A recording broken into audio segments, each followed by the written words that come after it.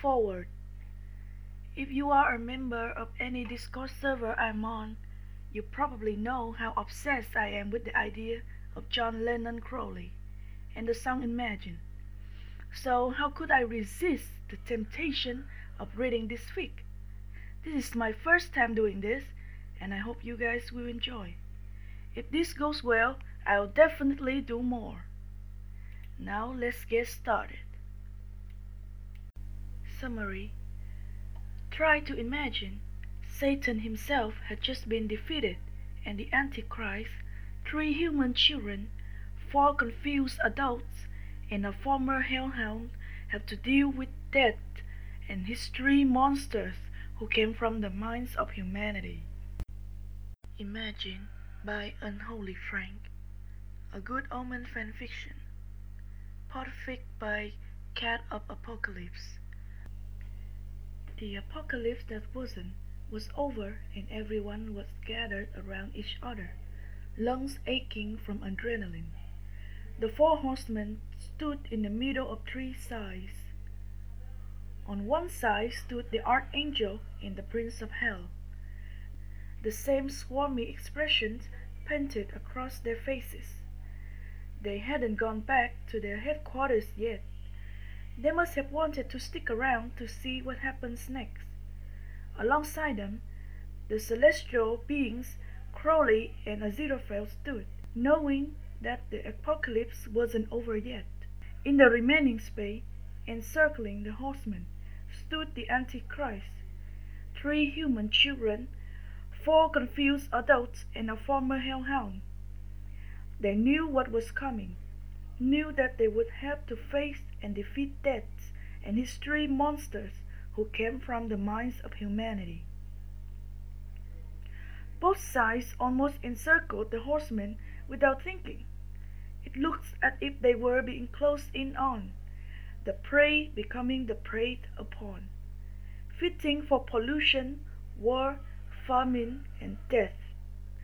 Aziraphale took a slow and shaky breath, rolling his shoulder back slightly, throwing himself up to his full height. It seemed to him at least that the credits should be rolling. It was the end of a major chapter, and from what he's seen, this is usually when the proverbial camera would zoom out and the credits would run. He hummed to himself quietly, and as he straightened, his hand brushed against Crowley's. The demon was shaking. All he could do was reach out to link Crowley's pinky finger with his own, hoping that he would accept the gesture of his hand as support. Of course, Crowley did, linking his finger with the angel's.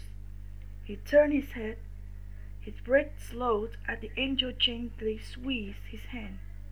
They looked at each other and both seemed to calm as they were dragged back to reality and realized that they had actually just saved the world. Aziraphale gave another squeeze of Crowley's hand and turned to look back at the horsemen. They looked uneasy as everyone surrounded them, almost unsure of what to do next. Aziraphale continued his mindless humming as the music in his head played louder. He smiled to himself, recognizing the tune and how fitting it was to their situation. He and Crowley used to sing this song together when they had a few glasses of wine at the Ritz. They had both thought it felt like a joke that they both, on opposite sides, only wanted the same thing: peace.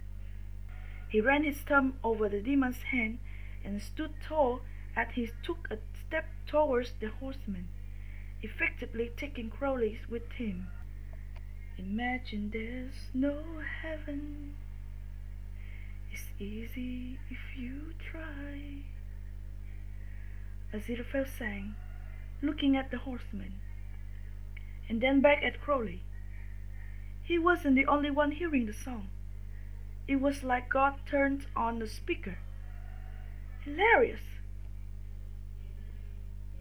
His eyes searched Crowley for a sign of anything. The look on Crowley's face said it all. He was calm, but he was still terrified. He was risking everything just holding Aziraphale's hand and being here with him.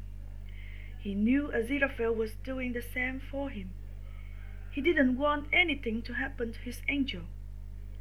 So he did what any scared child would do. He shrunk into his skin and kept his eyes down, all the while kept a vice grip on his angel's hands. No hell below us, above us only sky.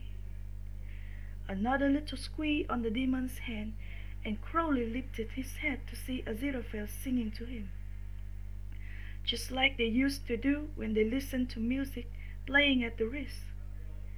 He gave an extremely weak smile to his angel in a feeble attempt to make sure Aziraphale's actions were not going unnoticed.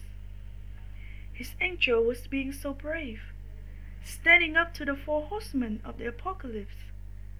Aziraphale continued to sing.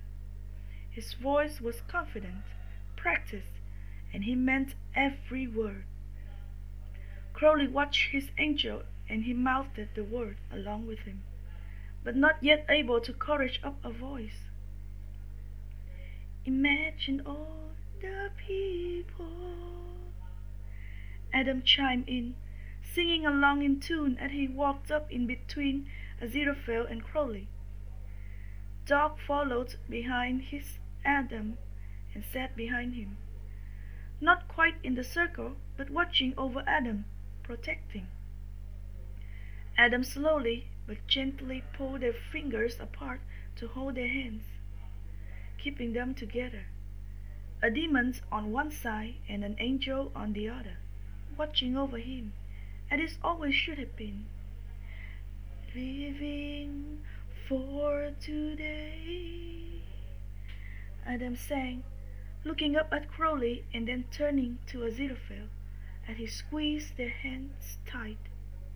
The boy had just defeated Lucifer and told him off like a schoolyard bully, and he was now standing in between Crowley and Aziraphale, holding their hands for support. Crowley looked up at his angel. The Antichrist has guts, more than he did. Who was he kidding? So did a lot of people, including Aziraphale. He smiled across at him, a weak smile but a smile nonetheless, flicking his eyes back down to Adam with a small sense of pride. Imagine there's no countries, it isn't hard to do, Pepper sang, keeping her eyes on the horseman as she stalked over from beside her friends to Crowley's side, offering her hands to him. He closed his long finger around hers and followed her gaze back across to the middle of their growing circle. Pepper smiled, a look that seemed to give her strength. Nothing to kill or die for. Brian sidled up next to Pepper, slowly and warily taking her hand. Crowley watched as Brian sang and looked down the chain of hands all the way to Aziraphale. And no religion too. Wensleydale puffed his chest and sang, pushing up his glasses with his knuckles as he followed Brian and held his hand. He looked down the circle at all of them standing beside the angel and demon, ready to give their support. Imagine all the people living life in peace. Anathema and Newton turned to one another, linked hands, and walked towards Wensleydale. As Anathema walked, she wrapped her arms around the shoulder of the young boy and gave him a quick squeeze. She settled her hand at the side and held her palm out to let the boy take it in his small hand. Newt all the while following behind her and keeping his finger lengths with hers. They sang together, watching the children and joining in as they stood tall in defense, ready to take on whatever was going to happen. You may say that I'm a dreamer. Aziraphale stood tall, holding Adam's hand in a protectively tight grip, and kept his gaze set upon the horseman. Here was his chance to let his point across. He belted the word like muscle memory, knowing that if he was to think about the situation that he was in, his arm would falter. But I'm not the only one. The angel gestured down to the line of 8 people, now standing and holding hands. He was not alone, and he was not scared. Nervous that this would be a really bad idea, yes, but not scared. I hope someday you join us, and the world will be as one. Aziraphale flicked his gaze from the horseman standing right in front of him to Gabriel and Beelzebub, who stood on the other side of the circle. He knew that he and Crowley did not want the world to end, but for this idea to work, he needed Gabriel and Beelzebub's help. He took a pride-filled breath and nodded slightly to himself as he finished his words. He had people around him standing up for the things he believed in, and this felt like the closest thing to a home Aziraphale has ever had. Imagine no possession. I wonder if you can.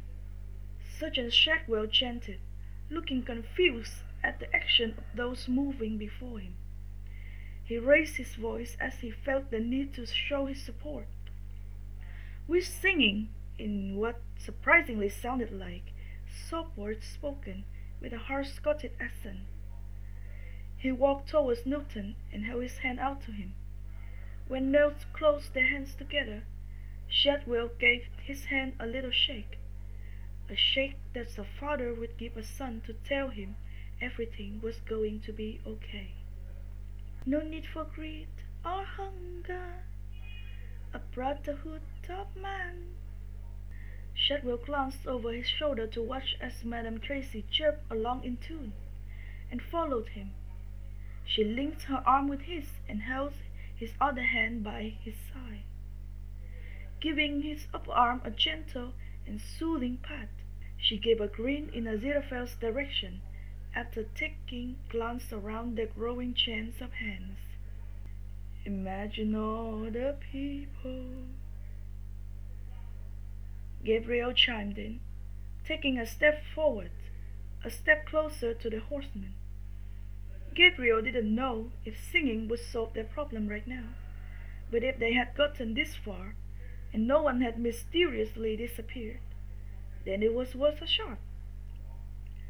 Gabriel's word came out as Aziraphale and Crowley expected. It really was as if he had to think about what this situation they were suggesting would have looked like. There's all the words, Beelzebub added. The look on their face seemed to border on disgust, like they had thought this suggestion was something that they wouldn't touch with a 10-foot stick. They turned to look up at Gabriel and nodded slightly, as if to say that they were also on the same page. Beelzebub let Gabriel walk towards the others first, watching as the archangel moved to stand next to Aziraphale and hold his hand gingerly. They laughed inwardly at the fact that Gabriel had tried to make it look like he was asserting his force, that he was deciding to hold Aziraphale's hand, but really he was just bending to the angel's will. They sidled in between Gabriel's and Madame Tracy, holding their arms out to close the circle. Although Gabriel and Beelzebub knew they were on opposing sides, not just from each other, but at the moment from Aziraphale and Crowley, they couldn't help but feel the unity sparkling in the air. After dealing with the devil himself, they looked down the now closed circle to their adversaries. They could tell that even though the horsemen were an integral part of the great plan, They could be pushed back a few more centuries. Surely that wouldn't hurt. The horsemen didn't have anywhere to go now, and as they looked around at the children, adults, and celestial beings all popped up in defense of their small lower Tadfield, the small world, and their small Antichrist and his hellhound. The horsemen seemed to shrink back into themselves. They didn't have the power over this situation. They didn't have the final say, and it unnerved them. You may say that I'm a dreamer, but I'm not the only one. Crowley bellowed, a little louder than expected. He hadn't anticipated his voice to catch up with him. Never mind to have the sound of confidence hidden under the surface. His eyes were tightly closed, and he concentrated on steadying his breath and his heartbeat. He held on to Adam and Pepper's hand, his voice racing and confident as he listened to the words she was singing. People did think he was strange for being a demon and wanting to stay here on Earth, but anywhere was better than headquarters, even if it meant going native. He knew he wasn't alone. His angel felt the same. His angel. He opened his eyes and looked around him. Nearly everyone had their eyes back on him, especially Aziraphale. He looked shocked. Shocked that Crowley had raised his voice and told everyone just what he felt. He didn't need to use the right words. The song said it all. Aziraphale knew that Crowley was afraid of doing anything to upset hell, after upsetting heaven so much that they sentenced him to a free-fall nosedive. But Crowley, his Crowley, was being brave and putting his foot down. The angel was so proud of him. He looked back at Crowley with such loving affection that he saw a small tinge of pink flare up the demon's neck. I hope someday you join us, Crowley sang in a softer tone. His muscles were still tense as he took one last shaky breath before turning his head to look into Aziraphale's eyes, looking over the top of Adam's head. The boy gently swung their hands by his side, happy that Crowley was beginning to feel more confident. And the world will leave us one. Aziraphale joined to finish the last line of their song together. Aziraphale could visibly see Crowley's body language relax as he focused on the angel. All the others crowded around the horsemen, joined in as they tightened their grips on each other's hands. They all stood up as if trying to show that they wouldn't be going anywhere. The air hummed in the aftermath of such an emotional event. It took everyone a second to recover. The them looked at each other, then turned their head to the horsemen after Adam's signal. Anathema, Newt, Sergeant Shadwell, and Madame Tracy did the same. Gabriel, Beelzebub, Aziraphale, and Crowley each looked around, ensuring nothing out of the ordinary was going to happen. Well, anything aside from whatever you could call this. They stared ended back upon the horsemen, and this time there was no fear. No fear from any one of them. The horsemen all took steps back into each other as they looked around the circle. They gave one last shot, trying to show off their more gruesome and nightmarish sides before they realized it wasn't working on them.